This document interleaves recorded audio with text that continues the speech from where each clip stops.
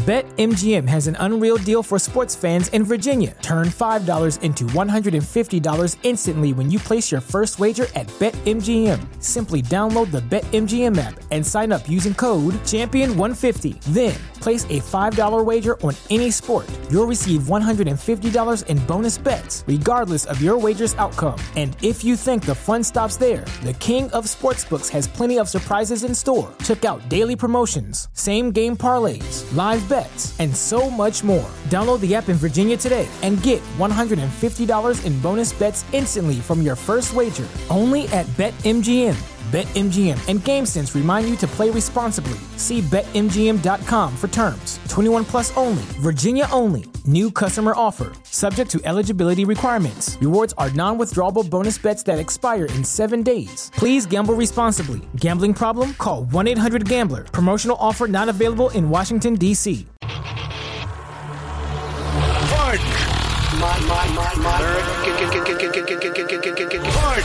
My American. I've been tracking Sasquatches for 25 years. My American. Global awakening to the New World Order. My American. Artificial intelligence android. My American. Do you believe in UFOs? Yes, sir. Extraterrestrial. You're listening to Pardon My American. Well, good morning, everyone. Yes, hello. Bright and early. This is not normal. I mean, we've done this, but... Hey, we're getting used to it. I got to get myself all energized. You got the sleepy eyes? Well, listen, I had a late night yesterday, and then I woke up after my wife. She went and got me coffee. Oh, nice. Yeah. Bless her soul. I tell you what. Yep, I saw her when she came in. I'm like, oh, that must be for I slept Dave. good, though. We had our 2 oldest kids. They were out of the house. They stayed at the grandparents' house, so it was like a quiet night. Dango. Not bad, dude. I'm not gonna Haven't had one of those in a while. Anyways, guys, make sure you go check us out, pardonmyamerican.com. We got lots of merchandise, lots of cool stuff that we put out every single other week, maybe. I don't know. We got some new stuff on there, new stuff coming. Patreon members, thank you so much for the support. Absolutely. Keep this show going. Yeah, any way you guys support our show, we love it, and it goes a mile. Yeah, and if you have not subscribed to this channel and you're new to the channel, please go ahead and hit that notification bell and subscribe. Heck yes. Yeah, but we got a guest today, bro. Yes. Super excited about it. Yeah, so joining us today is a former counterintelligence analyst / strategic military intelligence analyst, war veteran, and also a published author. Yes. Matthew Reed. Matt, welcome to the show. Thank you, gentlemen. How you doing? Doing all right. How are you? I'm doing outstanding. Right on. So, yeah, I mean, I know you've reached out, and we've been excited to talk to you. We've just started taking guests back on because we're kind of going through some moves and stuff. So I'm glad to have you here. And there's lots of questions we have for you now. You have a lot of stuff you want to talk about, like war stuff. I mean, I think we might even get a little deep with you on some aliens, man. Heck yeah. The UFO topic is coming. So happy to give you guys some illumination on that as well. Right on. So how many years did you spend in the military and then also in the counterintelligence? So I did my first 4 years in the U.S. Marine Corps, 2003 to 2007. I got out. One of my regrets, actually, was that I got out of the Marine Corps. I wound up working as a doorman at a couple of topless strip clubs in Houston. Then I went back into the military. This time I went to the Army. I became an interrogator and a Category 2 source handler. And did 3.5 years in the Army, a couple deployments, Iraq and Afghanistan. And then when I got out of the Army in 2012, I went to become a DoD intelligence contractor, starting off for a company called Mission Essential Personnel. I spent my first few years as a contractor in Afghanistan, the last 2 years of which I was working on a strategic clandestine intelligence collection platform. Oh, boy. It was the type of organization where our operating authorities were approved by people who had to be elected to office. I'll probably have to not go into too much more detail than that. Sure. And I left that platform at the end of 2015, and I went to work as a counterintelligence analyst in the Balkans region of Europe for U.S. Army Europe and U.S. European Command, also working alongside NATO. And my job as a counterintelligence analyst, which I've had since until I left a few months ago, I've been doing that for almost 6 years. And my job there was to prevent hostile foreign intelligence services like the Russians from penetrating our human intelligence source pool, and also working with actual counterintelligence agents to root out what are called double agents, people we thought are working for us that were flipped on us by, for example, the Russians. Okay. And my job was to find out who those people were, root them out, neutralize them, get them out of our intelligence chain and stop them from doing damage. Long story short, I got a few scalps on my belt.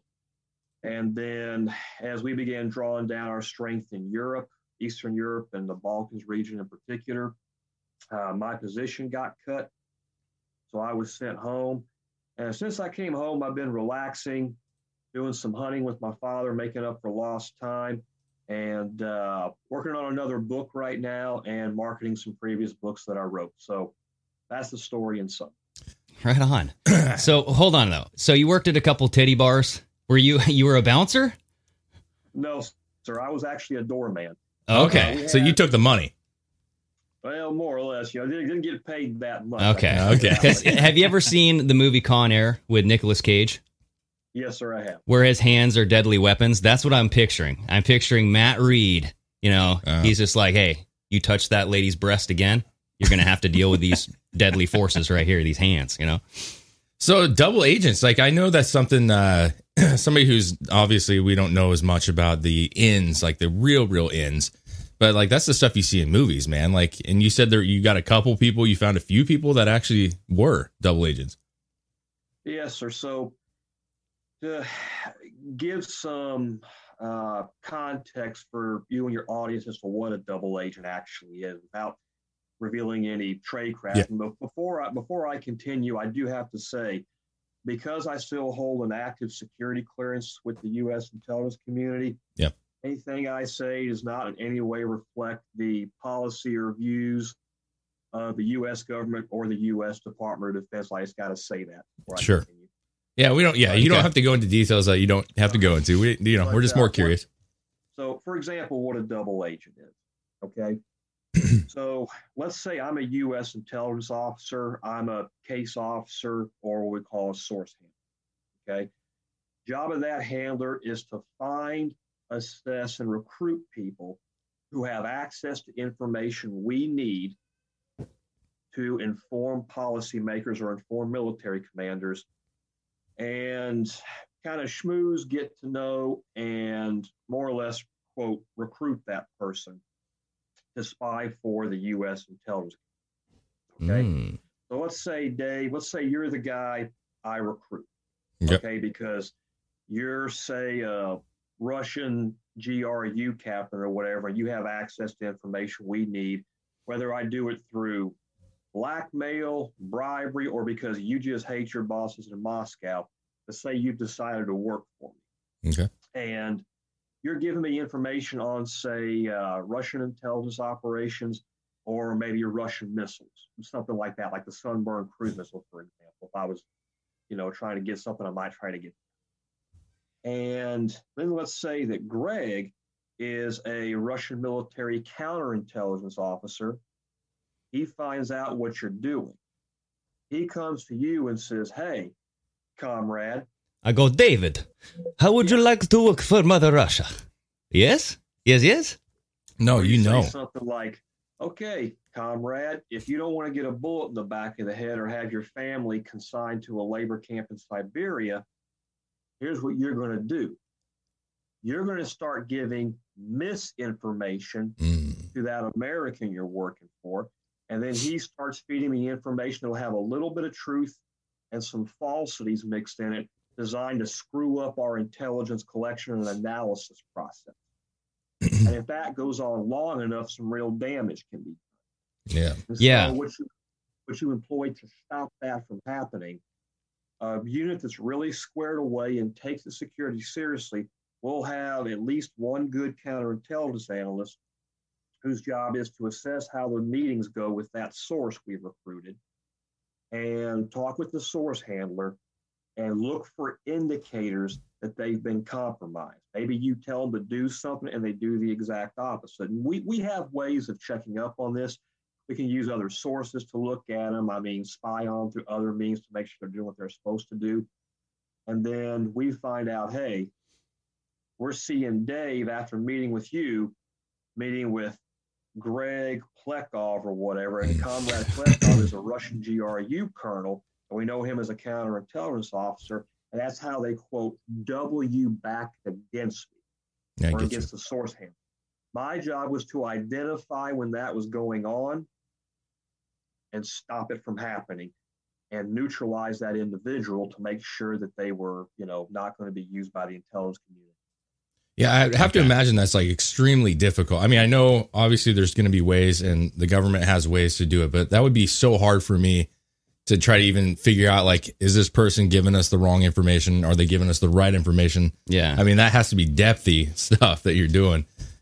Well, it's not super easy, but if you're trained in tradecraft, if you're an experienced interrogator or source handler, and you've worked for a number of years overseas on higher level platforms like I did, where I was mentored by some of the most impressive people in the U.S. intelligence community, guys who in the early 80s were running counterintelligence ops against the East German Stasi. I worked for some of those guys. The older men mentored me very patiently and taught me a lot. You understand tradecraft, and then you understand how your particular hostile intel service you're targeting works, what their tactics, techniques, and procedures are. And you're able to get information from that source handler of everything that happened in the meeting. Yep. You do that consistently and you know what to look for. Even if they have a handler who's really, really good, some of these guys are pretty good. Yeah. No matter who that source is, they will inevitably screw up and slip up. You just got to know what to look for to find it. Yeah. So the interrogation you brought up, I mean, you've done a lot of interrogations before? I've done a few. Okay. And I imagine it's not like the first 48, right? Where it's just like this nice conversation in a little room with some McDonald's. Yeah, right? Good cop, bad cop. You got all these methods. It's in our line of work on the intelligence side. I'm always speaking for military intelligence. I can't speak for people in three-letter agencies who are working at black sites. For those of us on the military intelligence side, it's much more complex and nuanced. Yeah. It's not going to be something like you go in there and you rip out the guy's fingernails. It doesn't work. So when I was an interrogator, that was in 2009 when I was deployed to Diyala province, Iraq. I was assigned to the 184th Military Intelligence Company from the 1st of the 25th Stryker Brigade. We were based out of Fort Wainwright. So when you go to interrogate these guys, the longest interrogation I did was about 7 hours and 45 minutes. Whew. And that was against one of the top insurgent leaders in northeastern Iraq, a guy we've been looking for years. And one of our CAV squadron, he has actually caught the guy by accident when they busted up with some other guys making some keys. Yeah. But it's more complicated than a lot of people think. Do you get a lot of information though out of it, or do they tend to, in that region, are they pretty tight-lipped on their stuff? It's all over the ballpark. Okay. So we had guys come in that we thought were just hardcore badasses, battle-hardened guys. And we go in there thinking we have to do what we call a fear up harsh. And the second we get a little verbally harsh with them, they piss their pants in their dish dashes and they start crying. Oh. Okay, I've seen that happen. Posers. That would be me. Yeah. I'd be like, Mommy. Yeah. We actually had a guy cry for his mother. Oh. Yeah, no joke. Yeah. And then we had other guys who we weren't sure about. We had them in there for months and we never broke them. Yeah. Dang. So what are some of the best interrogation methods, and what are some of the worst interrogation methods? That varies. It varies by the individual, by the mission. Sometimes it varies by culture and nation, right? So, for example, if you're interrogating someone who's really, really old, and we're talking like an old guy with a white beard, yeah, all right, there are certain human tendencies that do tend to cross cultural and geographic boundaries. This is something you got to learn. They don't teach you this at the interrogation school at Huachuca. This is something you have to learn. Okay. So one of those cultural tendencies that crosses cultures and geography is that really old men tend to have an innate desire to want to impart some form of lessons, life lessons or wisdom to a younger man. So if your interrogation subject is an old man and you're a much younger guy, and I was, much younger guy then, my early 30s, Mm-hmm. sit down with that man. Don't get mean. Act very humble. Okay? And you can elicit information off of them that initially may sound completely useless, but when you plug it in with the other bits of information you've got, kind of like completes the circuit and completes the puzzle. So, for example, you sit down in front of an old guy and you say, Mohammed, I can see you're an older man. You've been around a long time. There's a lot I don't understand about this area, whether it's Diyala, Baghdad, whatever. I see a lot of things that don't make sense. Okay. I see a lot of sheep herders stacking rocks on the side of the road. I'm just using this as an example. This wasn't me that did this. Yeah. But stacking rocks on the side of the road. And Mohammed, that just puzzles me. I mean, I don't understand your livelihood and your culture. Why do you guys do that? And then Mohammed says, oh, Mr. Scott, for example, or, Mr. Tom, that's how we mark where IEDs are placed so we don't get blown up. Okay. Which directly helps you. And then the interrogator goes back and says to the commander, sir, they pull in the infantry commanders, the spec ops units that you might be attached to, said, hey, this is how they're marking their IEDs. Here's what we need to look for. Then every time you see those things, you call it in, EOD rolls out. We disarm the IED, and we take those IEDs back to base and have our explosive ordnance disposal specialists maybe start pulling those live ones apart. Yeah. We see, okay, how are they putting these together? Oh, wow, that telex wire is from Iran. Yeah. And so something as simple as that can make a hell of a difference. Yeah, and when you're not in the military, like, it's like any like a game or something. It's like you can watch football or something and you kind of get the whole thing, but there's like a strategy that's kind of like underneath that the coaches are doing. It's a game of chess, bro. And it's a lot like what you're saying. It's like there's so much backdoor things that people on the daily basis don't really realize is going on, and how we figure out the things that we do. And it's like, I remember, with Saddam Hussein was found, it's like, how in the heck do you find a guy in a hole in this giant dust field? And it's through things like this, I would imagine, right? We're just small intelligence coming in and you're starting to piece things together. I mean, it's pretty wild, man. Sometimes it gets pretty crazy. What was your, of all the things that you've done, like what was the most exciting thing for you as far as like, what did you enjoy the most? Was it finding new information, being able to, tell others that you got new information, or was there a certain kind of thing that you did on a daily basis that you love to do? Or was it the whole thing? That was kind of the whole thing. Yeah. So you're working in the intelligence community, and when you're in the intelligence community, civilian or military especially, it's kind of a unique profession, even though it involves a lot of different jobs. And on top of being in the military, you're also in kind of a semi-elite group within the government.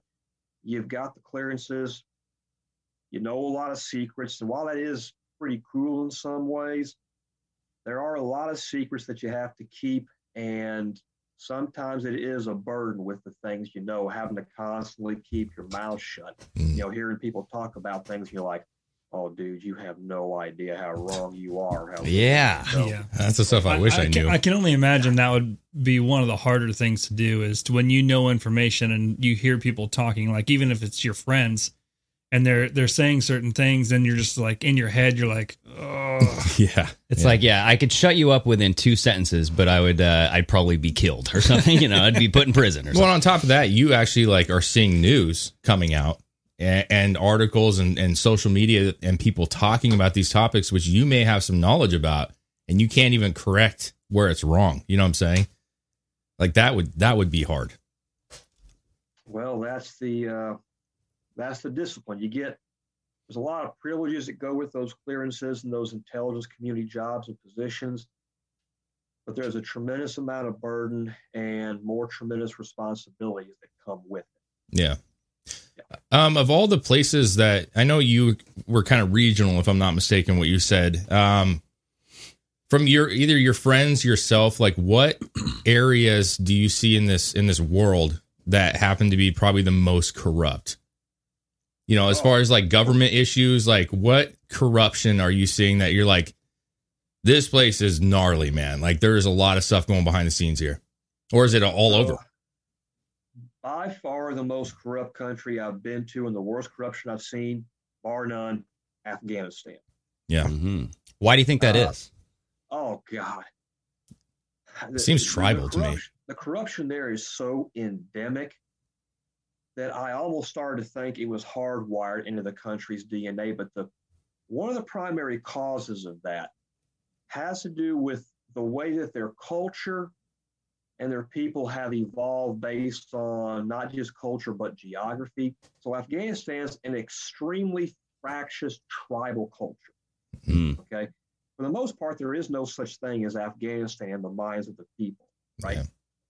So they're a ultra tribal culture, and those tribes are broken down from ethnicities to tribes, to clans, khels, and then individual families.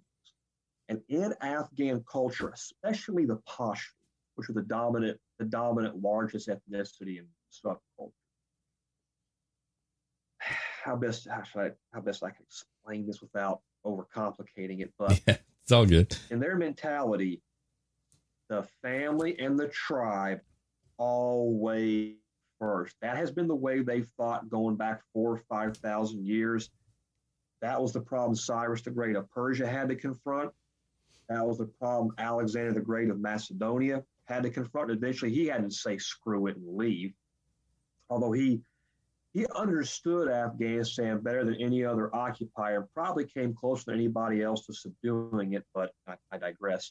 But that ultra fractious tribal culture where all Afghans see is their family and their tribe. Okay, because the family and the tribe is like a womb that protects you, male or female. The women are no different. Okay, we went in there thinking the women are just these poor, sweet, oppressed things that need us to liberate them from this tribal culture. Doesn't work that way. They are every bit as fiercely and emotionally loyal to their family and tribe as the men are, as we often found out, much to our chagrin. Yeah. So when they go into positions in government, okay, there's no national level mentality, no nationalist mentality, no nationalist patriotic mentality. That as bad as some of our issues are, most people still feel some semblance of loyalty to the country, even in the more corrupt elements of our government. They still have that in their mind, as bad as it may get. Not the way it is in Afghanistan. When these guys become governors, they win elections, they go into the civil service, the Afghan military, the Afghan intel services we set up. They go in there with the sole objective not to serve country, not to do what's best for the nation of Afghanistan, but only what is best for their family and their respective tribe. So Hamid Karzai, okay, his clan, his tribe, I believe it's the Alikazai tribe, but I'm not sure. He staffs the government with just people from his tribe because, again, the family and the tribe come first. So it essentially becomes an oligarchy, pretty much, right? In a lot of ways, yes. And if you become one of the oligarchs, it is innate in your nature to want to use that position to do things that only help your family and your tribe. Yeah. Well, let me ask you this. Is that... what does that do with like the grudge factor? Like as far as if you kill one of their family members, they're going to kill 10 of your family members. You know, that kind of not just eye for an eye, but it's going to be eye for a leg or eye for like a whole body or half your body or something. You know what I mean? Where they go above and beyond. They will just want to destroy everything you have because you killed one of their family members. So that is an integral part of Afghan culture. It falls under what some call Pashtun Wali, the Afghan code of honor, which has advantages and disadvantages. But that grudge game, I mean, we're talking about something that goes back thousands of years and predates the ancient Macedonians going through with Alexander. Now imagine you're trying to sort this out as an intelligence analyst with an Army Striker Brigade or Marine Corps Infantry Battalion. Okay? You're some young kid, young E5, young E6, or young second lieutenant, and then you got these different tribes you got to somehow deal with. And if you help out one, the other one sees you as the enemy, because 4,000 years ago, that dude's ancestors, shot one of your relatives or killed one of your goats. Yep. And you're damned if you do, damned if you don't. Now imagine being a young second, first lieutenant or a young corporal specialist, E5, E6, trying to sort this out. And how do you know the history of each family and each tribe going back 3, 4, 5,000 years? And then Uncle Sam sends you out there and says, hey, we want to do this counterinsurgency strategy. We want you to win all their hearts and minds. You young guys go figure this out. If anything goes wrong, it's all your fault. Yeah, that's rough. That's like impossible. The Hatfield McCoys. It's like, it's deep rooted shit that you are not going to get. You're not going to get like done yourself. Never forget, never forgive type thing. Yeah. Or even just Bloods and Crips. I mean, how would you do that here in the United States? Hey, go solve that crime down in East LA or something. I mean, when you said Afghanistan, it makes sense because like that's what I mean. My understanding of it's like it is very tribal, and it's how do you handle that when you have so many different groups who want the power? I mean, that would be like each state. Like California putting all California people in just to support California in the States, which would be terrible, Yeah, so it's there's a really good book you can read that actually illuminates this very well. It's actually a fictional book written by a guy named Stephen Pressfield. The book is called The Afghan Campaign. Now, Pressfield also wrote the famous book Gates of Fire about the Battle of Thermopylae, focused on the Spartans. Mm-hmm. He also recently wrote a book about the Roman Empire in Judea called A Man at Arms, great writer. But the Afghan Campaign, while it's written, it's fictional. He does a very good job of writing it from the point of view of a young Macedonian grunt who's gone to fight in Alexander's army after they've conquered Persia and now they're occupying Afghanistan. And Alexander, because of how brilliant he was, he made a very accurate, cold, logical, rational analysis what it was he was dealing with in Afghanistan. So the tribal code back then, I think it was called Ashura, something to that effect. I don't know if that's pronouncing it right, but something. And so what Alexander did, he recognized how fractious and tribal it was. So what does Alexander do? He does something pretty smart. He encourages all of his soldiers to marry Afghan women from the different clans, khels, families, and tribes, right? Because he knows they won't kill a member of their own family. And that does sort of tamp things down for a while. And Alexander, as he's got to fight this guy, I think his name is Oxyartes. When Alexander defeats him and drives him off, he takes Oxyartes' daughter, Roxanne, and rather than just use her as a hostage, he marries her. Mm-hmm. Now Alexander's rival is now a relative, and he can't kill a family member. And he thought he had it in the bag. When we read the Afghan Campaign, what happens is almost all at once, all the different tribes seem to have this unspoken agreement. They have to stop this. So they start butchering their daughters and sisters who have married the Macedonians, all in a relatively short amount of time, which then, of course, results in Alexander having to engage in, try to engage in mass genocide, basically, to try to keep it all down. Jeez. When you read that book, it really gives you a good window into how complex and difficult that fractious tribal culture is when you try to occupy it and manage it. And just like Alexander, just like the British, just like the Mongols under Genghis Khan, just like the Russians, we eventually gave up and left. That's like the whole Middle East, though, right? I mean, in a sense, like, from a perspective, like an average citizen, they feel like the Middle East is just this, like, you're not fixing this. You know what I'm saying? Like, we keep going and we keep trying with these countries and they're just not, it's not fixable. Yeah. Yeah. As far as like, how much do you think the United States interferes with the whole paradigm over there? Like, are we instigating this as far as creating more problems than we are solutions? So there's plenty of evidence to suggest that when we tried to allegedly do good in Iraq, we in some ways made things a hell of a lot worse. Yeah. In fact, one of the Army intelligence officers I worked for in Afghanistan was one of the men who interrogated Saddam Hussein. Mm-hmm. And he had some interesting takes on this whole thing.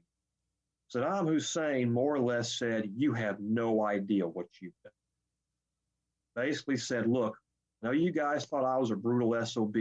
I was keeping this thing tamped down. Basically, you guys are going to have a knee-level shitstorm that you just unleashed." And we're still seeing that with ISIS. Yeah. I don't know how it'll turn out. Probably the best we'll be able to hope for is a tie. And so the nature of the Middle East, as we look at it now, so look at the Middle East borders. Those borders are really artificial. They haven't been around for that long. The way the Middle East is bordered and divided up now is a result of something called the Sykes-Picot Agreement. So that was an agreement between the European colonial powers that was made, I believe, post-World War I. They kind of decided after the devastation of World War I, we can't keep these colonies anymore. Screw it, let's divide it up. And so they created Iraq, Syria, Lebanon, Palestine, which is now, mostly modern day Israel, Saudi Arabia. And the European diplomats drew those borders up based on what made sense strategically and diplomatically for them. But if you look at a distribution map of the different religions, ethnicities, and tribes, what the Western Europeans inadvertently did with those borders, and Colonel Ralph Peters said this very well, we took people who hated each other's guts and we forced them to be pushed together. Okay, think the Shiites, Sunnis, and Kurds in Iraq. Perfect example. And we took people who wanted to be together and we drove them apart. Mm-hmm. And so those people were living that way for thousands of years, and then we just come in and sever that. So why do you think that happened? Was that arbitrary or was it purposeful? The dividing of cultures, the bringing together the cultures that hated one another? Is it no better? The European diplomats, I guess I would describe them as these high-minded, ultra-sophisticated West Europeans. They did what made sense to them.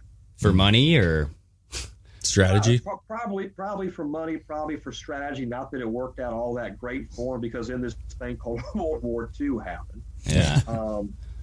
And then you fast forward to the end of the Second World War. Let me tie what goes on in the Middle East to some analysis done by Peter Zeihan and what I know is also a professional.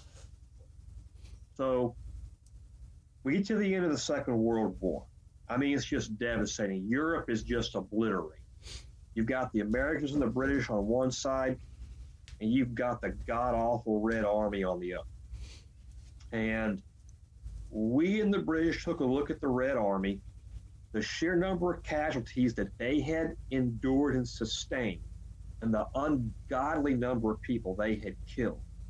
And in many ways, Russians are natural-born killers, and that includes a lot of the women. Don't ever have any illusion.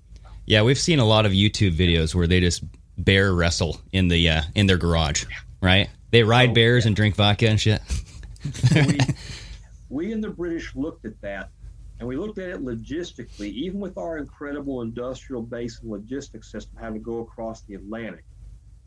We were not really sure we could take on the Red Army. Whatever George S. Patton thought aside, the powers that be, Eisenhower, Marshall, Truman, Churchill, were not sure we could take them on.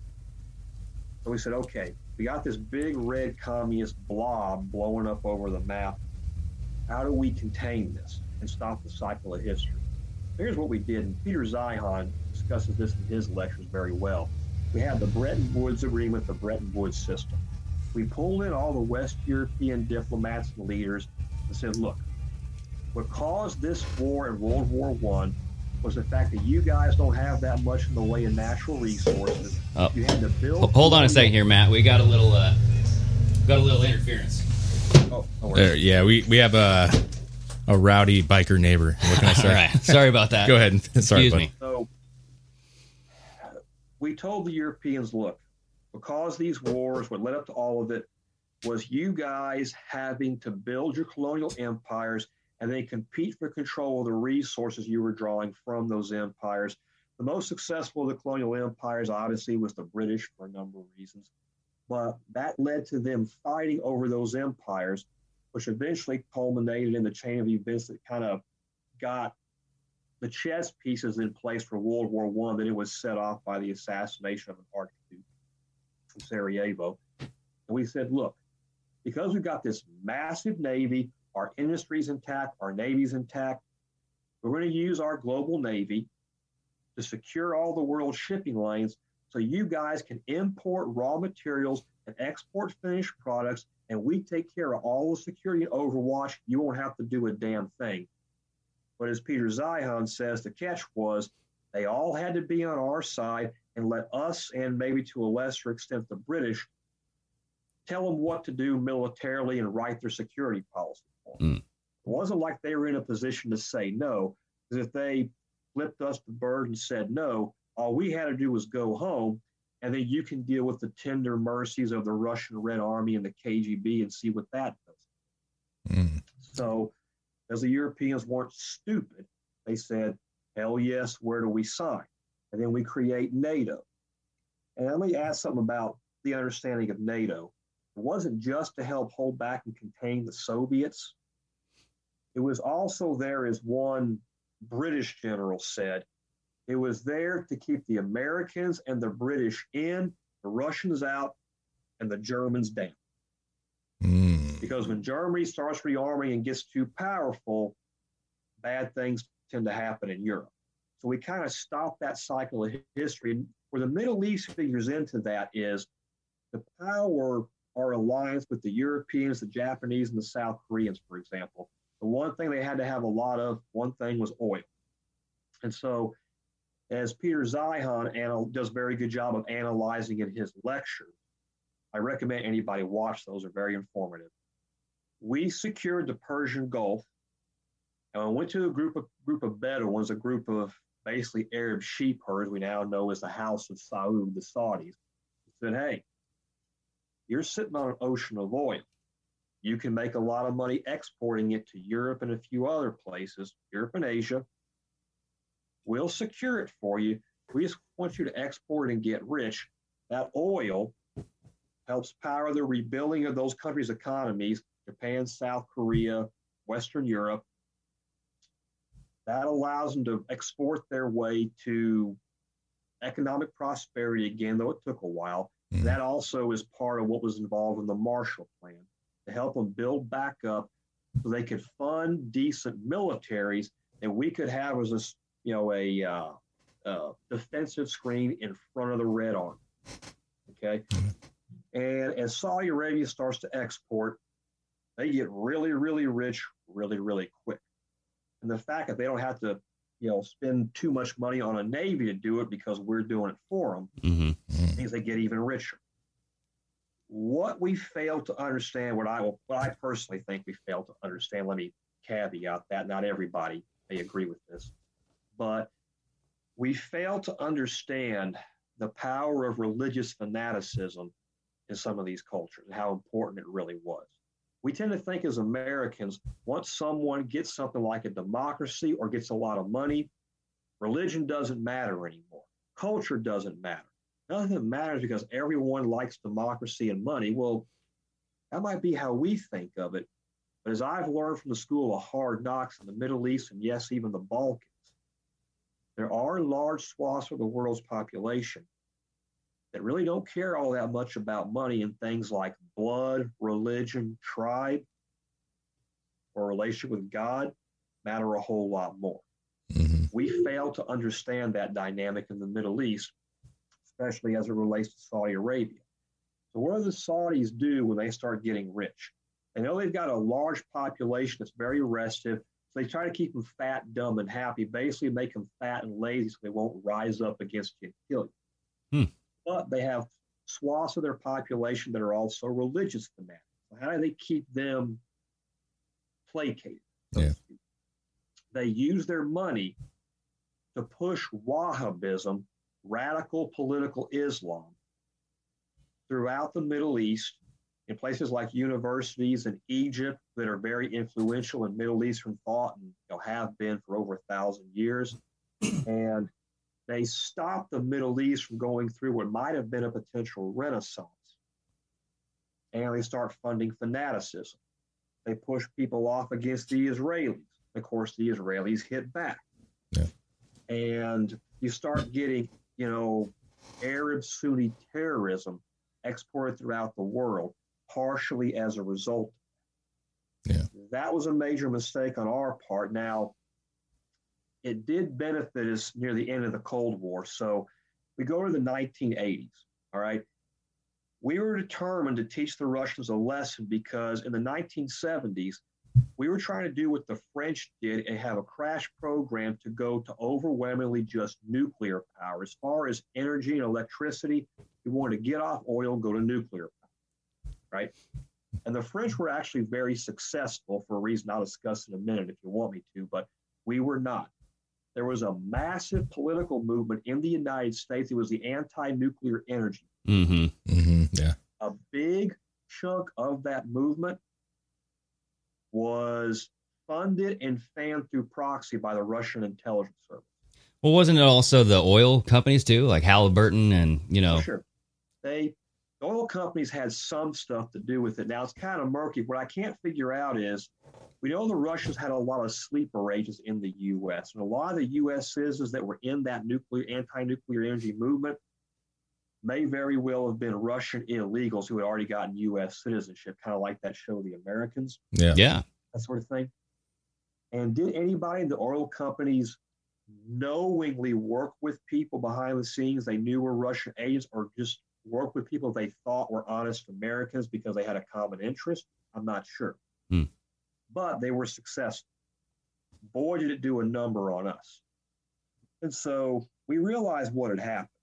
And so then we had the election of President Ronald Reagan, brings in what would be one of the last great administrations of the World War II generation. And so they sit down and said, okay, we need to bring these guys to their knees. We're going to teach them a lesson. So one of the things that the Reagan administration did in conjunction with the Star Wars program and the massive conventional military buildup we did, which the purpose of the conventional military buildup in the early 80s and throughout the mid 80s was basically to say, look, we may have to fight these guys. We've got to be able to defeat them in Europe conventionally so we don't have to go to nukes. Okay, pretty straightforward. Yeah. The other thing they did, long story short, we provided more security to the House of Saud in exchange for them helping us crash world oil prices. So what does that do? Helps our economy out, helps out the Europeans, but here's the thing. It cripples the Russians. One of the reasons the Russians did that big operation in Western Europe and the U.S. to shut down the transition to nuclear energy is because it would have been a crippling blow to them, because the only export they could actually make money off of is oil. Was Russian oil and gas. Okay. And so we crashed oil prices and did do a number on the Russians. So let me ask you this. Do you think that Chernobyl had anything to do with them? Like, was Chernobyl like this big accident, or was it purposeful to basically dissuade their economy from going to nuclear? You know, because when people think nuclear, they think Chernobyl, they think nuclear waste, they get kind of scared. You know what I mean? It's like this scary topic. But meanwhile, there's so many studies that say that nuclear power is superior, Sure. right, to oil. So if you look at the data, even if you take into account deaths from like Hiroshima, Nagasaki, and Chernobyl, nuclear stuff has still killed fewer people than almost every other source of energy, in totality. Mm-hmm. So Chernobyl happened after the Russians had run that operation and more or less shut it down. Okay. Most likely it was an accident because the Russian KGB, it looks like, had censored some information about how you run graphite reactors with graphite tips, something to that effect. That did come out in an investigation that was presented to Gorbachev, though they obviously kept that quiet. I think Chernobyl was most likely what it was, an accident as a result of just the Russians being boneheaded and careless. No. Okay. I mean, yeah, I've always questioned why we haven't got more nuclear. You know, and I think to what you were saying, there's a lot of people who don't understand it and they get freaked out by the idea of nuclear bombs. Crap, we have a nuclear plant, you know, and we had I believe a nuclear plant over here about 20 minutes away from us that they tore down, blew Trojan, up freaking 25 years ago. But, you know, it's just like, why? I just don't understand why the energy was never put in play, or was it because of the propaganda that was coming out about it? A lot of it was because of the propaganda. And the thing I have to point out to people when they think of nuclear energy, a lot of those big nuclear power plants, like the one you guys saw getting torn down, a lot of that is based on like 1940s, 1950s technology. Yeah. I have to remind people, since the late 1950s, we've had these things called nuclear powered submarines. Yeah. Oh. Right? Yep. But that nuclear technology we put on our submarines and our naval vessels was all highly classified, so it couldn't really be shared and put out into the private sector. So we've had that technology actually for a long time. We've had the technology to build small mobile reactors for decades. We just didn't put it into place. Now, that is changing. The Department of Energy, the U.S. intelligence community, and the Nuclear Regulatory Commission are taking a lot of those newer nuclear technologies and pushing them out. We've already got small modular nuclear reactor technology that is just incredible. Even the former head of Greenpeace, Michael Schellenberger, I believe, is endorsing it. And you can plug and play. You can do one. You can tie a bunch of them together. They're easy to transport, easy to secure, easy to make safe. Their technology is extremely safe. Yeah. And that's being approved through licensing. The U.S. DoD has got a bunch of programs under now testing and building mobile nuclear reactors for military units.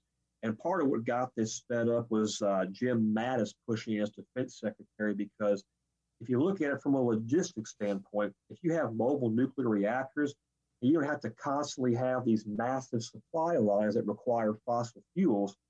That is a tremendous military advantage that is blatantly obvious to the DoD. So they're pushing ahead with it. Westinghouse has some programs. There's Project Pele, which is going on right now, should be finished soon. So if we wanted to go to nuclear to solve these problems, we could start doing it like that tomorrow if we really wanted to. And then on top of that, here's something else interesting. All right, guys, we're going to take a quick break from our show and talk to you about our sponsors. Aura. The way we use the internet has changed dramatically over the last decade, but security tools have mostly stayed the same. Aura provides complete digital security to help protect your online accounts, finances, and devices, and much more, all in one easy-to-use app. Yeah, with Aura, you'll get alerted to fraud and threats fast. Like if your online accounts or passwords were leaked online, or if someone tries to open a bank account in your name, they offer a $1 million in identity theft insurance to help recover those stolen funds. And you get an experienced crew to help you out. Hell yeah, and it's easy to use, easy to set up, and the dashboard is elegant, right? So elegant. Yes, for a limited time, Aura is offering our listeners a 30-day free trial when you visit aura.com/pardon. Go to aura.com/pardon to get complete protection, huge savings, and a 30-day free trial. Yeah, that's aura.com/pardon. Guys, Aura is the new standard in digital security. It is worth having in your back pocket. Hell yes. We all have it. We love it. Protect yourself, protect your family, and protect your health, right? Try to. Quitting smoking sucks, right? The cold turkey method, it's not going to cut it. Yeah. That's why you got to check out tools such as Fume. They can help you out. Yeah, Fume is a natural inhaler designed for a better, safer, and natural way to quit cigarettes. It's a no smoke, no vape, no nicotine replacement for the hand-to-mouth habit of smoking. Fume handcrafts wooden inhalers that use cores that are infused with plant oils that are studied to curb your cravings. They have flavors like peppermint and conker with minty notes that simulate menthol cigarettes.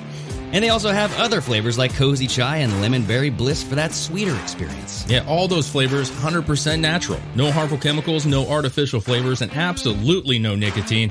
We know that quitting is tough, but Fume can really help. And guys, there are thousands upon thousands of 5-star reviews where this worked for people that had no other option. Hell yeah, many people are using it, and they are blown away with how much it has helped with their cravings.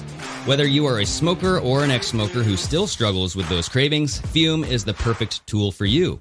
Head to breathefume.com/pardon and use the promo code PARDON to save 10% off of your entire order. Yeah, that is BREATHEFUM.com/pardon. Use the promo code PARDON.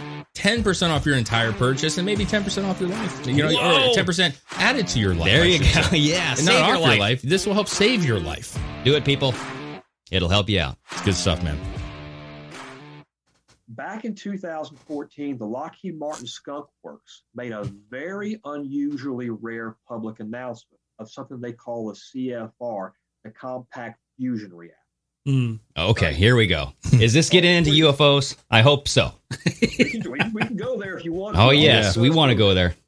So they said that they would have this thing being built for marketing it about 10 years from the date they released that announcement, which should be in about another year or two, maybe 2 years.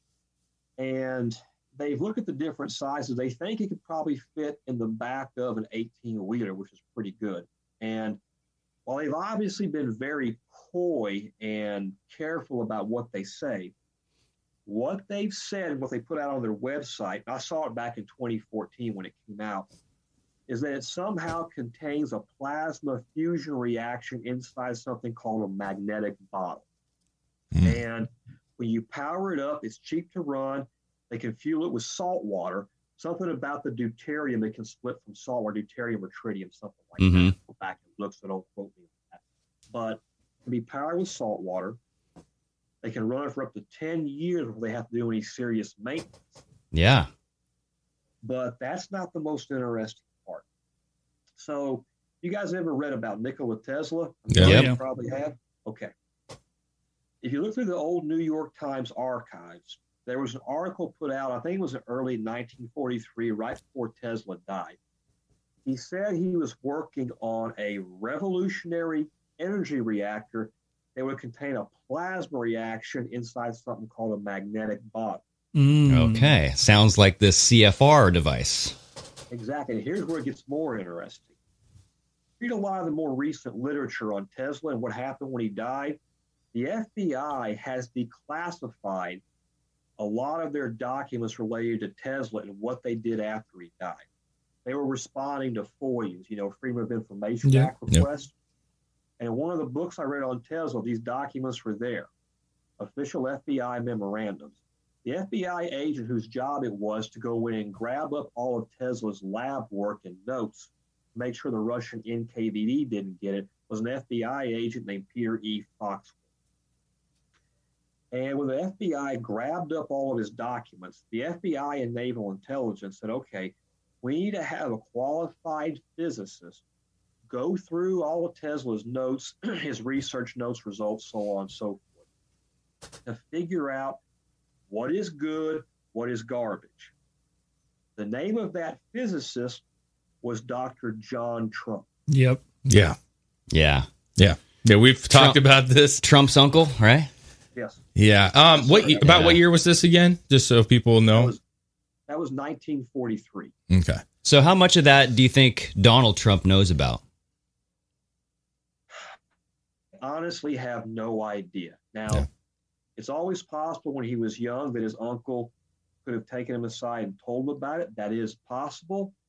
But then again, his uncle may have been sworn to secrecy. And in a situation like that, where the FBI is answering to someone like J. Edgar Hoover, if Hoover said he wanted this stuff kept quiet, they go to great pains to keep it quiet. So he may have told him something, may have told him nothing. I honestly don't know. But it's a bizarre coincidence nonetheless. You know what I mean? It's like you're going to be the chosen one someday. You need to know. Yeah. Well, I mean, so with that said, like, obviously that kind of technology is incredible, right? If that's coming out and there's, I'm not trying to get off the track here, but it's about the same thing. Like, how much stuff, in reason that you can actually say, like, how many more technology things are going on that we have no clue about that are just mind blowing in the government, like that about that the average person doesn't realize that we're that advanced in. Is there a lot of stuff out there that we're advanced in that we don't realize as citizens that we're advanced in? Absolutely, yes. Okay. All right. Now, I don't have access to all the information. In spite of my clearances, my information is still pretty limited. There's a few things I know about, a handful of technologies that are, kept secret that I do know about. Cannot go into any detail, but sure. Wow. Yeah. That's all I cared to hear you say is that, no, I mean, that's the truth. It's like we can all we have imaginations and we can kind of assume things that are going on and for sure. But, it's like you look back and I've always thought it was interesting when you go back to the popular mechanic books and magazines back in the day and where we would be at in 2020 or 2000 and so forth. You're like, man, we didn't really advance that much. Mm-hmm. But I feel like a lot of that advancement has just not been shared with the public. Well, I think the advancement has probably taken place. It's just like this CFR thing. It's been there for a while, but it's trickling out. Well, you need a new energy source. Yeah. The same design uses the same fuel, right? And now that you have this cold fusion type of reactor thing. Well, let me ask you though, how many do other countries follow suit though? Like, are they on the same page as far as like keeping up with the technology? Are they? I'm trying to do this without you obviously saying anything you can't say, but like if we have these wow advancements, does Russia, China have wow advancements that we don't have? I don't think China has too many. Any serious advancements the Chinese have, they don't have it unless they stole it from us. So if you hear about China having some wow technology, yeah, it's a pretty good chance that we already had it. Yeah, it's something they probably stole from us. Russians are kind of a different story. I gotta think what I can say here, but they've gone off and done some pretty crazy things in the past. Some stuff I'm not sure how successful they were. I'm going to go out on a limb and say they probably weren't as successful as we thought, because I'm sure they'd be using that stuff in the Ukraine if they had it. True. Yeah. Well, and I know, like, just to kind of stay on the UFO thing for a quick second, like, obviously there's been more and more video coming out that supposedly the Navy has put out and sightings. Different stuff that people can't explain. And it's kind of triggered this new excitement about UFO possibilities and whether they're real. But I've also heard, through different podcasts, these people talking about these things that we can't figure out. And their concern is that it's Chinese technology, that it's Russian technology, and they have these, hypersonic things. And I'm like, I mean, if they have it, I feel like we would have it too. Is that the case that those could be some kind of weird supersonic, or is it, do you really think that there's some UFOs going on, like legitimate? So the UFO topic, the UFO phenomenon, it's very complex, nuanced, and it's kind of multi-layered. So it encompasses a lot of different things. Are some of the sightings easily explainable? Yes. Have there been some UFO sightings that were probably classified U.S. military craft? I'm sure some of them were. I don't think the majority of them were. And the reason I say that is we have large swaths of land we use as test sites. Mm-hmm. Ellis Air Force Base, China Lake, Area 51. We go to great lengths and spend a lot of money to keep that stuff secret and clandestine. Mm-hmm. Right? Why we have those big test sites so that we can test this stuff without people seeing it. We go out of our way not to maneuver these things and test them over populated areas. We go out of our way not to use them around military personnel who are not properly cleared with the appropriate, special access permits. I get you. So that negates a lot of these things being U.S. military aircraft, because that's just not how we do it. Because if they had them, you wouldn't see them. Yeah. Now, one of the facts about the UFO topic that's been known for a long time in certain intelligence community circles is their connection with our nuclear arsenal. Okay.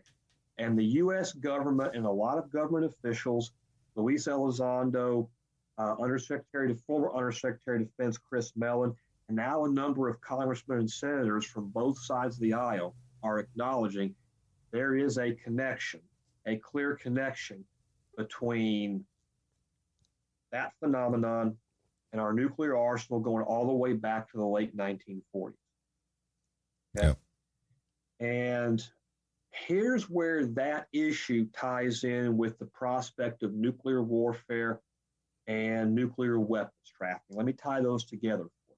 So Russia's in a pretty bad spot right now, right? There's a lot of reasons why. One of the reasons is in 1992, when the Soviet Union collapsed, you had a 60% drop in birth rate like that. Okay. The RAND Corporation noticed this. We noticed it.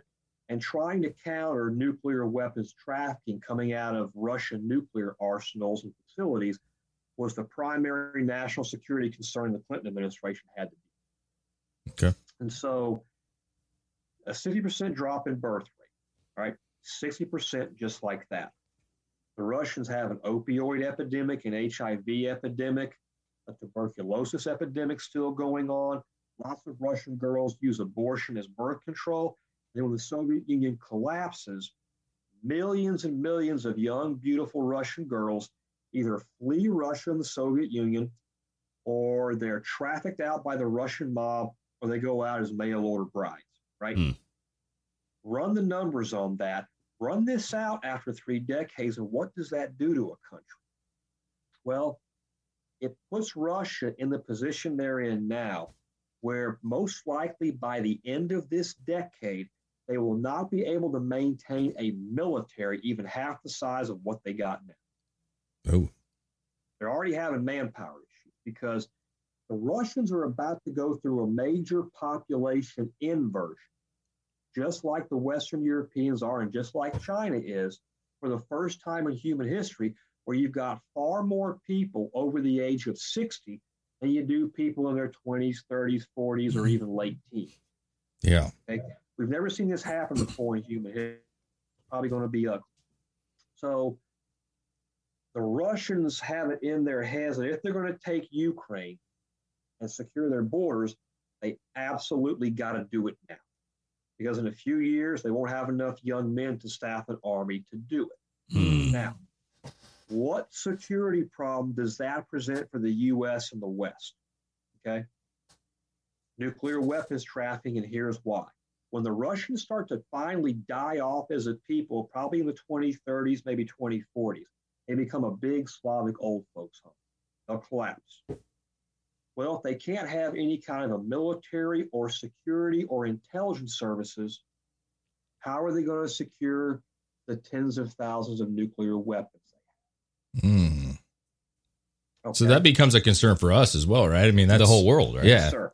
Yeah. It becomes a massive concern because we're not just talking about small, portable nukes. You're now talking about intercontinental ballistic missile MIRV warheads, lava missiles, the SS-18 Sate. You're talking about some warheads that may have yields in the megaton range. And when the Russians finally go under, how many small countries, terrorist groups, are going to want to get their hands on those bloody things? Probably all of them. Oh, yeah. So that fear and that issue that people in my line of work saw coming and knew we were going to have to deal with, as I explained when I was being interviewed by Andy Stubbs, that dynamic is one of the reasons why the intelligence community clashed sometimes and butted heads with President Trump, because President Trump and some of his more ardent supporters didn't understand that long-term security problem, how it was likely to play out. And to be fair, most Americans don't. So, but it's a problem for people in my line of work because, okay, how do we contain them as they go down and maybe move in and grab those nukes before someone else does? Now, how does that potentially tie into the UFO problem? Okay, so many senators and congressmen have acknowledged there is a national security threat from these UFOs, and it always seems to be clustered around nuclear facilities. Oddly enough, or perhaps logically enough, Roswell Army Airfield in 1947 is where our only nuclear bomber squadron was that had nukes, right? The 509th Bomb Group. Those are the guys that delivered the bomb to Hiroshima. A lot of people don't always make that connection. Okay. So you've got that connection. Now, when we detonate large yield nuclear weapons, can we be 100% sure that more advanced civilizations in space won't be able to detect those things? Well, I'm going to tell you guys, let me break off and tell you guys an interesting story I haven't told too many people, okay? So when I was working as a contractor in Afghanistan, there was a gentleman I worked with who has spent much of his career as a U.S. Army missile defense and space warfare officer. Okay. Did a lot of interesting high-speed stuff. Stuff that when we just shot the breeze about it, we had to do it inside of a T-skip just to, make jokes about some of this stuff. So he told me an interesting story. I believe he was a young first lieutenant. He was going through a training course at White Sands, New Mexico, where the big missile test range is. And he and some other officers were talking and having a little, few shots of bourbon with an older Army colonel, a bird colonel, full colonel, we call him. This Army colonel had been in the business a long time, had worked with other government agencies, and supposedly he had been out to Area 51, though I can't confirm that. And my friend asked him, he said, Colonel, what about all that UFO alien stuff and, Area 51? And he says, why are the UFOs here? The colonel finishes his shot of bourbon, puts his glass down, and he said, son, let me ask you something. Imagine if you're part of a nation of explorers that explores the world's oceans as have been doing so for centuries. You constantly run by this really primitive island. And then all of a sudden, you start seeing artillery shells, musket balls, and fireworks going off on that island. Would you want to come in and take a look and potentially be concerned? Yeah. And the colonel pushes glass aside, he just gets up and leaves. So it's not outside the realm of possibility that the reason a lot of these UFOs are happening and why they're here is somehow connected to our nuclear arsenal, going back to when we split the atom at Trinity. And again, this is now in the open source literature. A lot of it's been declassified. We've had Air Force intelligence officers confirm this. Now we've got undersecretaries of defense and even congressmen and senators saying they want more investigation. Yeah. So potentially, besides the obvious problems of the nuclear weapons trafficking coming out of Russia when they finally die off, we may now have another concern we have to worry about. Yeah, not of this world concern. If you're an intelligence analyst or someone in the Department of Energy, Naval Intelligence, DIA, CIA, whatever, this now becomes a whole massive set of problems that you've got to confront and deal with. Yeah. And when you have some elected officials who come in who probably mean well, but don't understand this stuff, or maybe just don't want to hear about it, it creates a whole nother set of problems for you. And when I was still working in U.S. Army Europe, the primary problem we had where I was in the Balkans was Russian paramilitary. But this issue with Russia, the long-term issues, were something we know we're going to have to confront when we get much older. Yeah. And the only way we can do that is to have the infrastructure in place to do so. And you notice we're moving a lot of our assets out of Germany and into Scandinavia and Eastern Europe. And there's other reasons why we might be moving out of Western Europe. I think Western Europe's about to be in a world of shit like that. Yeah. Well, I have two things real quick. So first of all, if we know or think that Russia's going to collapse or possibly collapse in the next 20 years, right? 30 years, just a natural decline. We don't even have to go to war over something like this. Why would we not want to do our best to be... I know that Russia's corrupt. I think most people understand that Russia, there's a lot of corruption. There's a lot of propaganda. I don't even trust Ukraine. I think there's a lot of corruption and a lot of propaganda. I think both sides are kind of funky, and I could be wrong on that, but that's my opinion. Why would we not want to, like in Trump's way where he was saying he could work with Putin? You know what I'm saying? Like he could, not be friends. I'm not saying like we're buddies here, but we can have a relationship enough that if we know it's going to collapse, why would we not want that, knowing that at least we have an in at this point to where we can maybe help and alleviate some of these worries. Whereas where I feel this administration wants to come out and be like, Russia is the ultimate enemy, even though, China's over here just kind of doing whatever they want. Yeah. Why is that a good strategy? Like where we are trying to push them off even farther to where when it does collapse, we're so far out of the loop. That's going to involve a fairly complicated answer. So first thing to understand is, regardless of who is in charge of Russia, whoever the one man is, with the exception of Joseph Stalin, that one man does not really run the country. It's the intelligence services that run the country. Isn't that the same with the United States, though, right? I mean, look at Biden. He's not controlling this whole thing. Now, in our case, it's considerably more complicated. You still have Congress and the Senate that have their hands on the purse string. But in Russia, it's all the intelligence services, period. Okay. And even if you were to deal with Putin, you've got no real way to influence and control the activities and the behavior of the intelligence services and people who help run things, whether that's Igor Sechin or Alexander Bortnikov, the head of the FSB. And it is more complicated than it used to be. Get you. And one of the reasons is the Russians feel like their back is to the wall, right? And for all of Russia's history, most of their existential invasions have come from the West, from Europe. So they've always wanted to be able to control Eastern Europe so they have some strategic depth. And in their minds, they have to do this.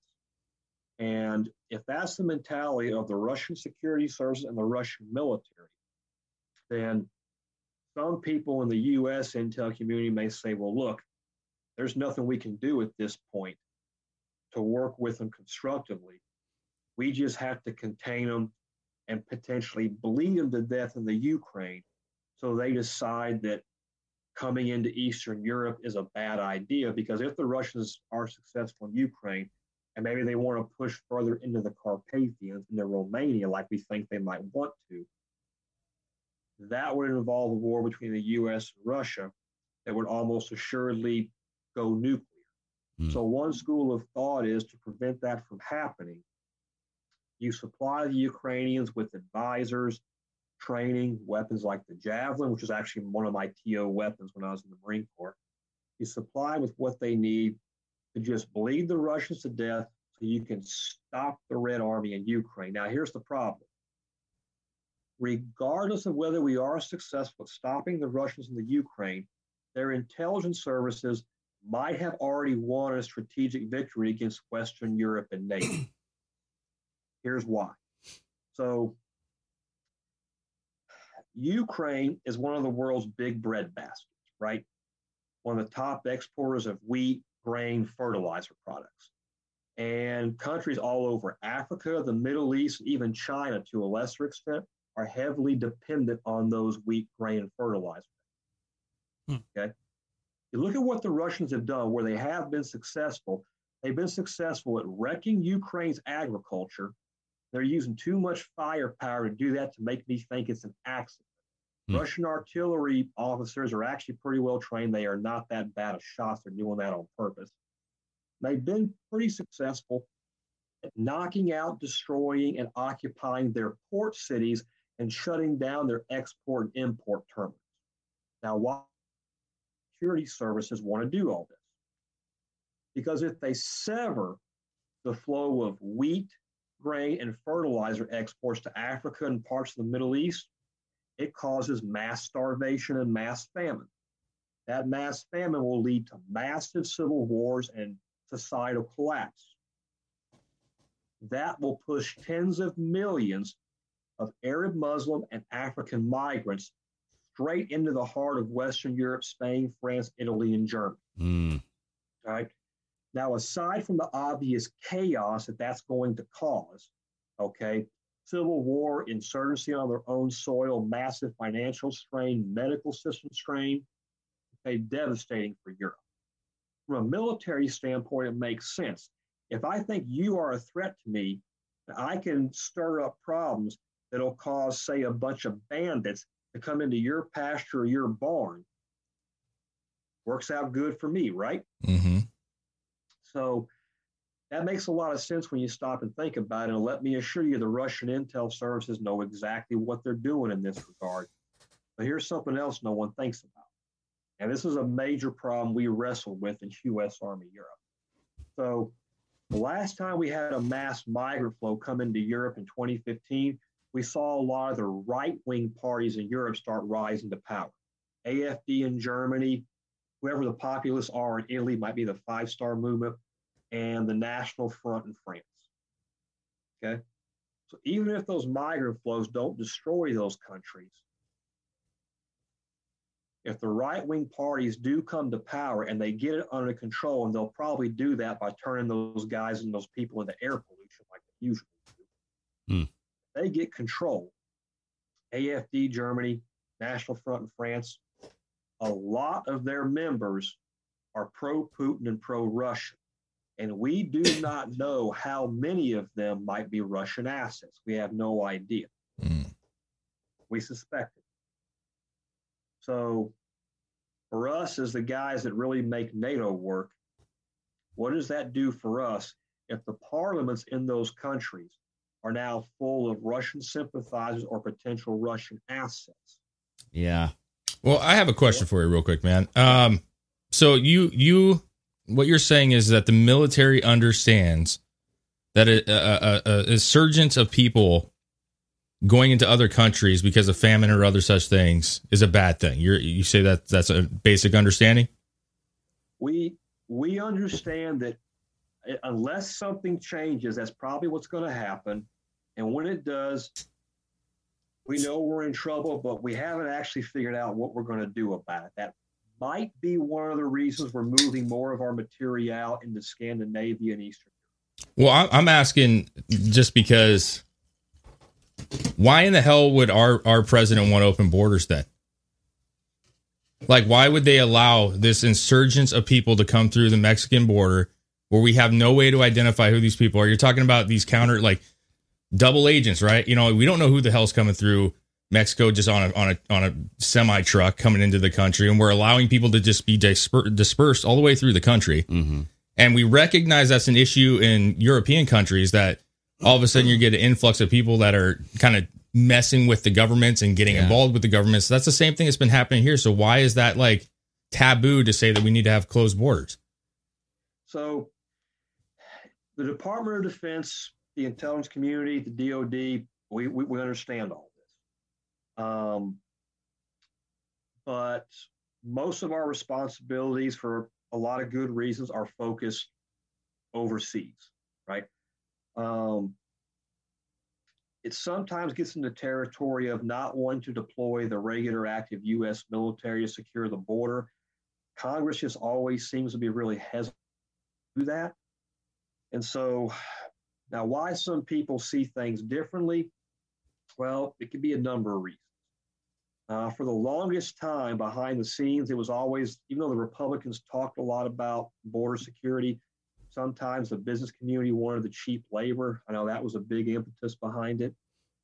But as bad as some of these things can be, migrants coming in from Central America and Mexico, as bad as it may seem, they're still Catholics. They're still part of Western civilization. Yep. 100 times better than what's probably going to happen in Europe. And we do still have a number of decent security measures across the border. We do actually stop most of what comes in. Doesn't mean stuff doesn't get through and that there aren't issues there. But in the long run, it might be something we can fix economically. Let me explain why. So the United States, as you know, we've been fully energy independent since 2019. We've got the cheapest oil and gas on the planet thanks to the shale oil revolution. And in fact, when we frack for oil, this only happens in the United States because we have fairly unique geology. When we frack for oil, we produce massive amounts of natural gas as a waste product. I mean, you just don't get much cheaper than that. Yeah. And so one school of thought is, in some branches of the government, is if we work this right with Mexico, because they have a large, young population that is actually well skilled in the trades. For decades, they ran a good trade school program. A lot of American businessmen that are leaving China in droves for a lot of good reasons. Many of them set up shop in Mexico. They can still be within the new NAFTA system that the Trump administration or Robert Lighthizer, his federal trade representative, renegotiated. So what we could do, we could set up pipelines, pump all that cheap gas and that cheap natural gas into Mexico, power all their factories, help and produce jobs for those young people. That'll eventually take care of the migration problem because they won't feel the need to come north. They'll have a good job right there. And we can get those low-end manufactured goods still for relatively cheap that we used to get from China. Both countries come out better. It helps stabilize Mexico because we don't want them collapsing. That could be a nightmare. Then we might actually have to deploy the U.S. military and force if that were to happen. Yeah. So we kind of want to, there's a school of thought that, hey, we want to kind of balance this right so that we can solve this long term without having to deploy the military and basically save us a lot of trouble. And Peter Zeihan, geopolitical analyst, would be someone you guys might want to have on to ask about that. He could probably explain it better than I can. That route is school of thought.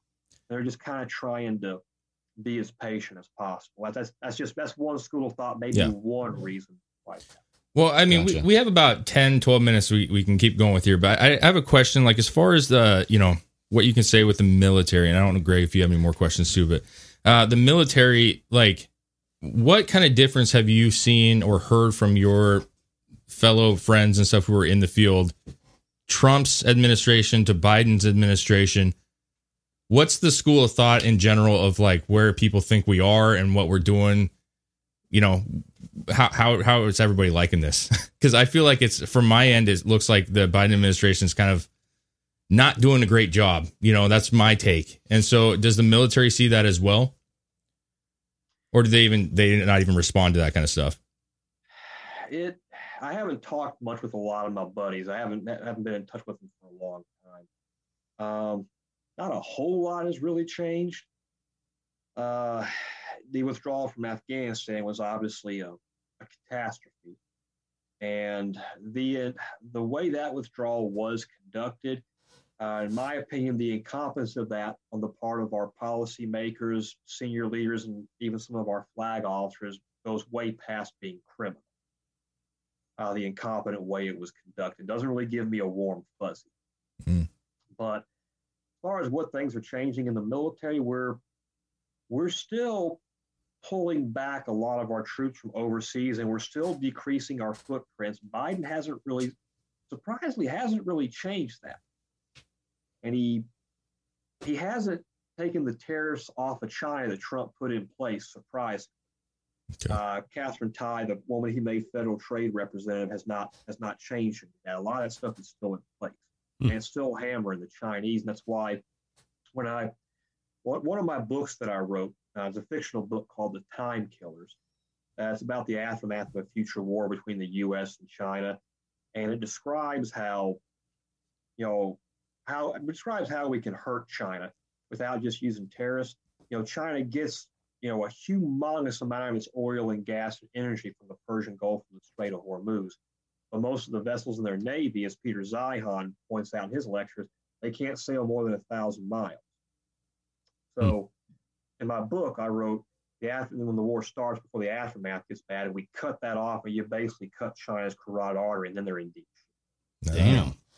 It is that simple. So Not speaking, easy, but simple. Yeah. Speaking of your books, before we get out of here, do you want to promote anything? I mean, I know that you're an author. I think you have 2 books. You're working on your 3rd, you said? Well, I've written a total of 6, but if y'all don't mind me just taking a couple minutes to talk about Absolutely, yeah, please do. Okay. So, first book I ever wrote, this sucker. Holy mackerel. It's got a sexy cover right there. Yeah. Oh, yeah.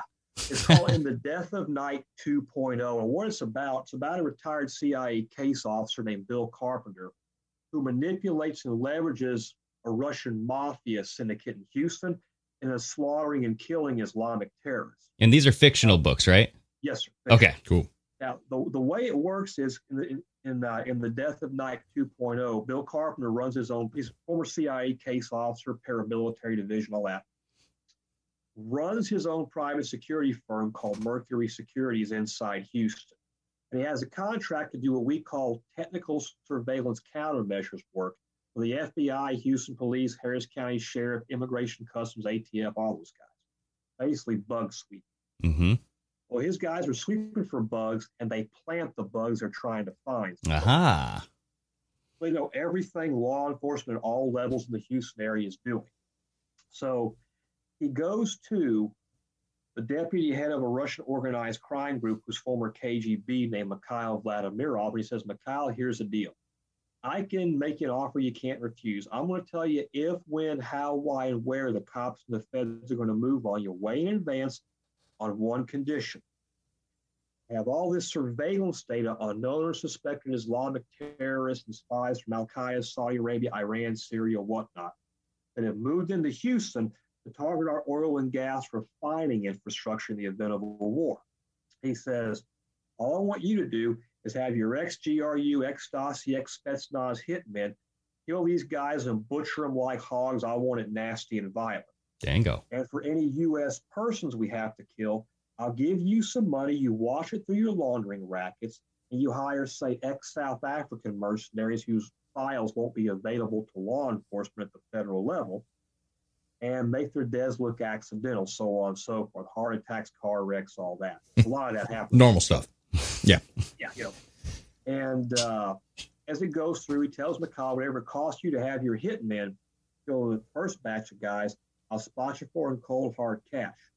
But since the Houston police just raided a bunch of your prostitution rackets and brothels, if you turn this offer down and you get hit again by the police or the FBI, your boss in Moscow, Viktor Shevchenko, is going to hack you up with a chainsaw in a bathtub, so on and so forth. So what do you say? Pleasant. I like this book. Yeah. That's the first one. Then the next book I wrote is called The Jackals of Babylon 2020. Ooh. I got to say, great covers, by the way. Yeah. Yeah.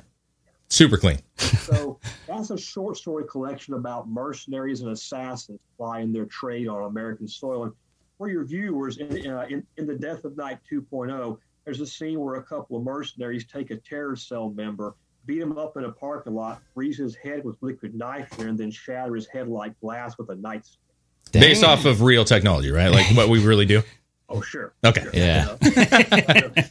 The next book that I wrote was a short novel called The Time Killers. Mm-hmm. Sucker. Yes. And so that's about the aftermath of a devastating war between the U.S. and China that kicks off in 2025. We win by cutting off China's oil and gas coming out of the Persian Gulf, by cutting off the Straits of Malacca.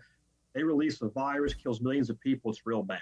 Oh. And a group of soldiers and scientists in Kirtland Air Force Base, New Mexico, are working on some black programs. They've got a UFO. They're reverse engineering with a live alien, and they figure out how to go back in time. Oh, shit. So they send operational support specialists back in time to late 97 to set up maintenance companies, LLCs, front companies, and start recruiting what we call support assets to support things like assassination, buy, disposal, all that. And then in 1990, they meet the 5 soldiers who are going to come back because they're coming back to kill 4 people who, in the aftermath of the war between the U.S. and China, there's a counterintelligence investigation done, and they figure out that 4 people are responsible, 2 American and 2 Chinese. The only time they're all together in the same spot was in Houston, Texas in 1990. Now, there's another dimension to the time killer. These soldiers and intel operatives are all Generation Xers like I am. They're going back to the late 80s, early 90s, and experiencing that awesome period of music, fashion, culture, music and living color, all that from their childhoods. And it's kind of like a different version of Stranger Things. Okay. They're going back to that late 80s, early 90s time period. You re-experience the music, the fashions. Terrible cars, though. Things work. Just being real. All that kind of stuff. And in fact, the first part of the book, when the time travelers have first gone back, 1987, they're taking a day off. They're at an actual music concert at Charlie's Paradise Bar in South Padre in spring break 1988. They're at an actual expose concert. You can pull it up on YouTube. And they're kind of reminiscing about their childhoods as they're setting up a network to support these five assassins that are coming back to kill these 4 targets. And it's also an erotic thriller. There's also some really intense graphic sex scenes some people might like. Oh, excellent. Yeah, my wife might dig that. Yeah. Oh, Hey, she likes those love books, you know what I mean? Yeah. Well, this is not too romantic. I Well. can tell you that. a girl who becomes central to the ending of the book is a call girl named Christina Blackwood. There's a twist ending at the end that you don't see coming that potentially sets it up for a sequel where you try to figure out, why did Christina behave the way she did in September 9th, 2001? Something happens between, that time frame and 1990. There'll be a sequel, but Nice. it's got something for everybody. So Hell do yeah. you sell these only like on a website, or can you get these at like normal bookstores? Like, where's the best way to get your books? Oh, the best way is to just pull them up on Amazon. I have an author page on Amazon you can pull up. Nice. Awesome, man. Yeah. The other 3 books that I wrote and published were called the Westheimer's Children's Series in relation to the Westheimer Corridor in Houston, where I used to work as a doorman. The latest book that's available is called The Pimp Daddy's Artifact. The Pimp Daddy's Artifact? Yes. Oh, okay. All righty. It's based on a real life firearm owned by an infamous Houston pimp named Tommy Tish. He was kind of made famous in Houston by a retired homicide detective named Brian Foster, who wrote a series of books called the Homicidal Humor series. All true stories, by the way. Awesome. Excellent. And in that book, there's a pimp named Tommy Tish. In the 1980s, he had a Colt 45 that had all these silver engravings of naked women all over it. And if you look at the barrel of the pistol, looking at it from the front, he had the words engraved above the barrel that said, "Welcome to Hell." Ooh. And Brian Foster wrote about him in his second Homicidal Humor book. Well, in my book, it's a pimp named Bobby Barboza, and it's a shotgun instead of a pistol. Okay. And he's killed in the early 90s by a former jarhead named Scott Raines, who narrates 3 of the stories in Jackals of Babylon, by the way. And his infamous shotgun resurfaces. And then in the span of one night, every trigger-happy redneck, every street thug, every gang member, every mercenary in that area of Houston is trying to find this gun.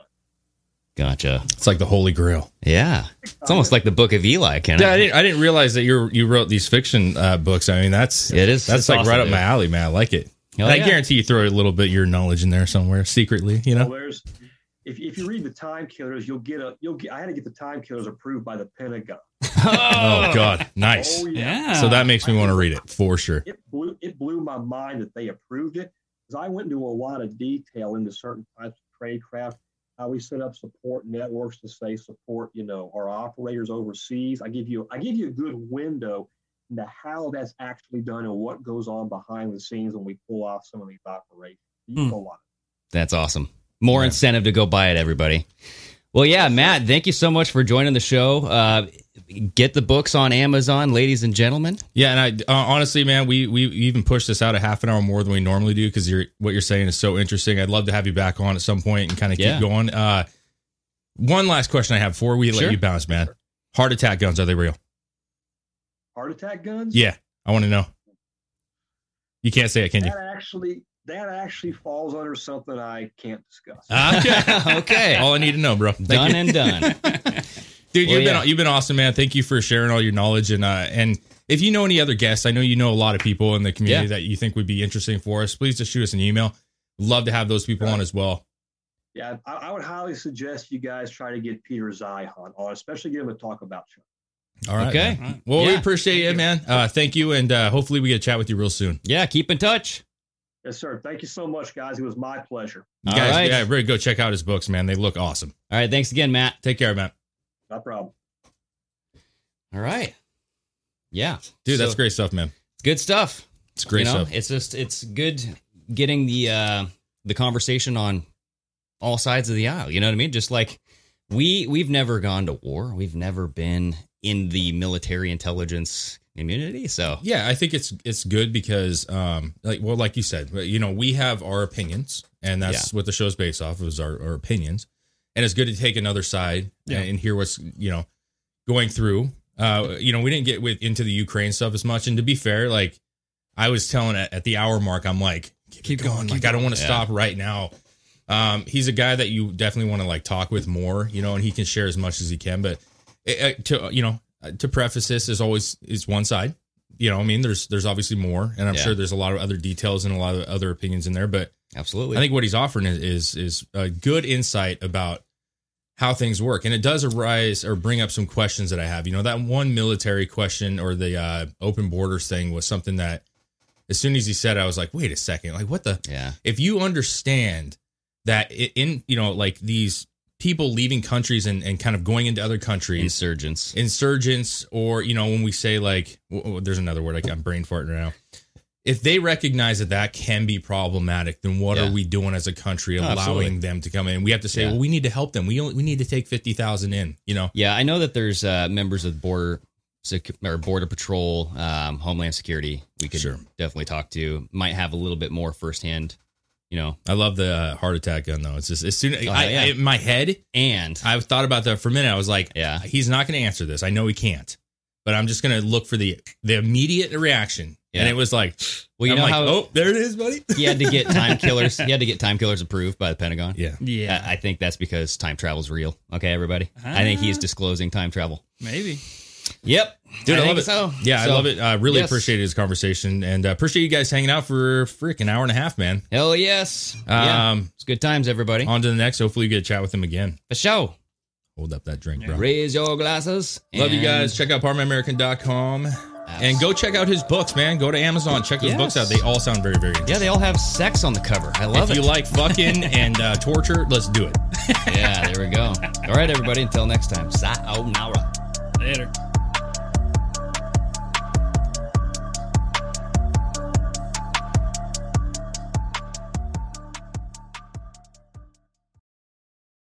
BetMGM has an unreal deal for sports fans in Virginia. Turn $5 into $150 instantly when you place your first wager at BetMGM. Simply download the BetMGM app and sign up using code Champion150. Then, place a $5 wager on any sport. You'll receive $150 in bonus bets, regardless of your wager's outcome. And if you think the fun stops there, the King of Sportsbooks has plenty of surprises in store. Check out daily promotions, same-game parlays, live bets, and so much more. Download the app in Virginia today and get $150 in bonus bets instantly from your first wager. Only at BetMGM. BetMGM and GameSense remind you to play responsibly. See BetMGM.com for terms. 21 plus only. Virginia only. New customer offer. Subject to eligibility requirements. Rewards are non-withdrawable bonus bets that expire in 7 days. Please gamble responsibly. Gambling problem? Call 1-800-GAMBLER. Promotional offer not available in Washington, D.C. Every day, we rise, challenging ourselves to work for what we believe in. At U.S. Border Patrol, protecting our borders is more than a job. It's a calling. Agents answer the call, working together to keep our country and communities safe. If you're ready for a new mission, join U.S. Border Patrol and go beyond. Learn more at cbp.gov/careers.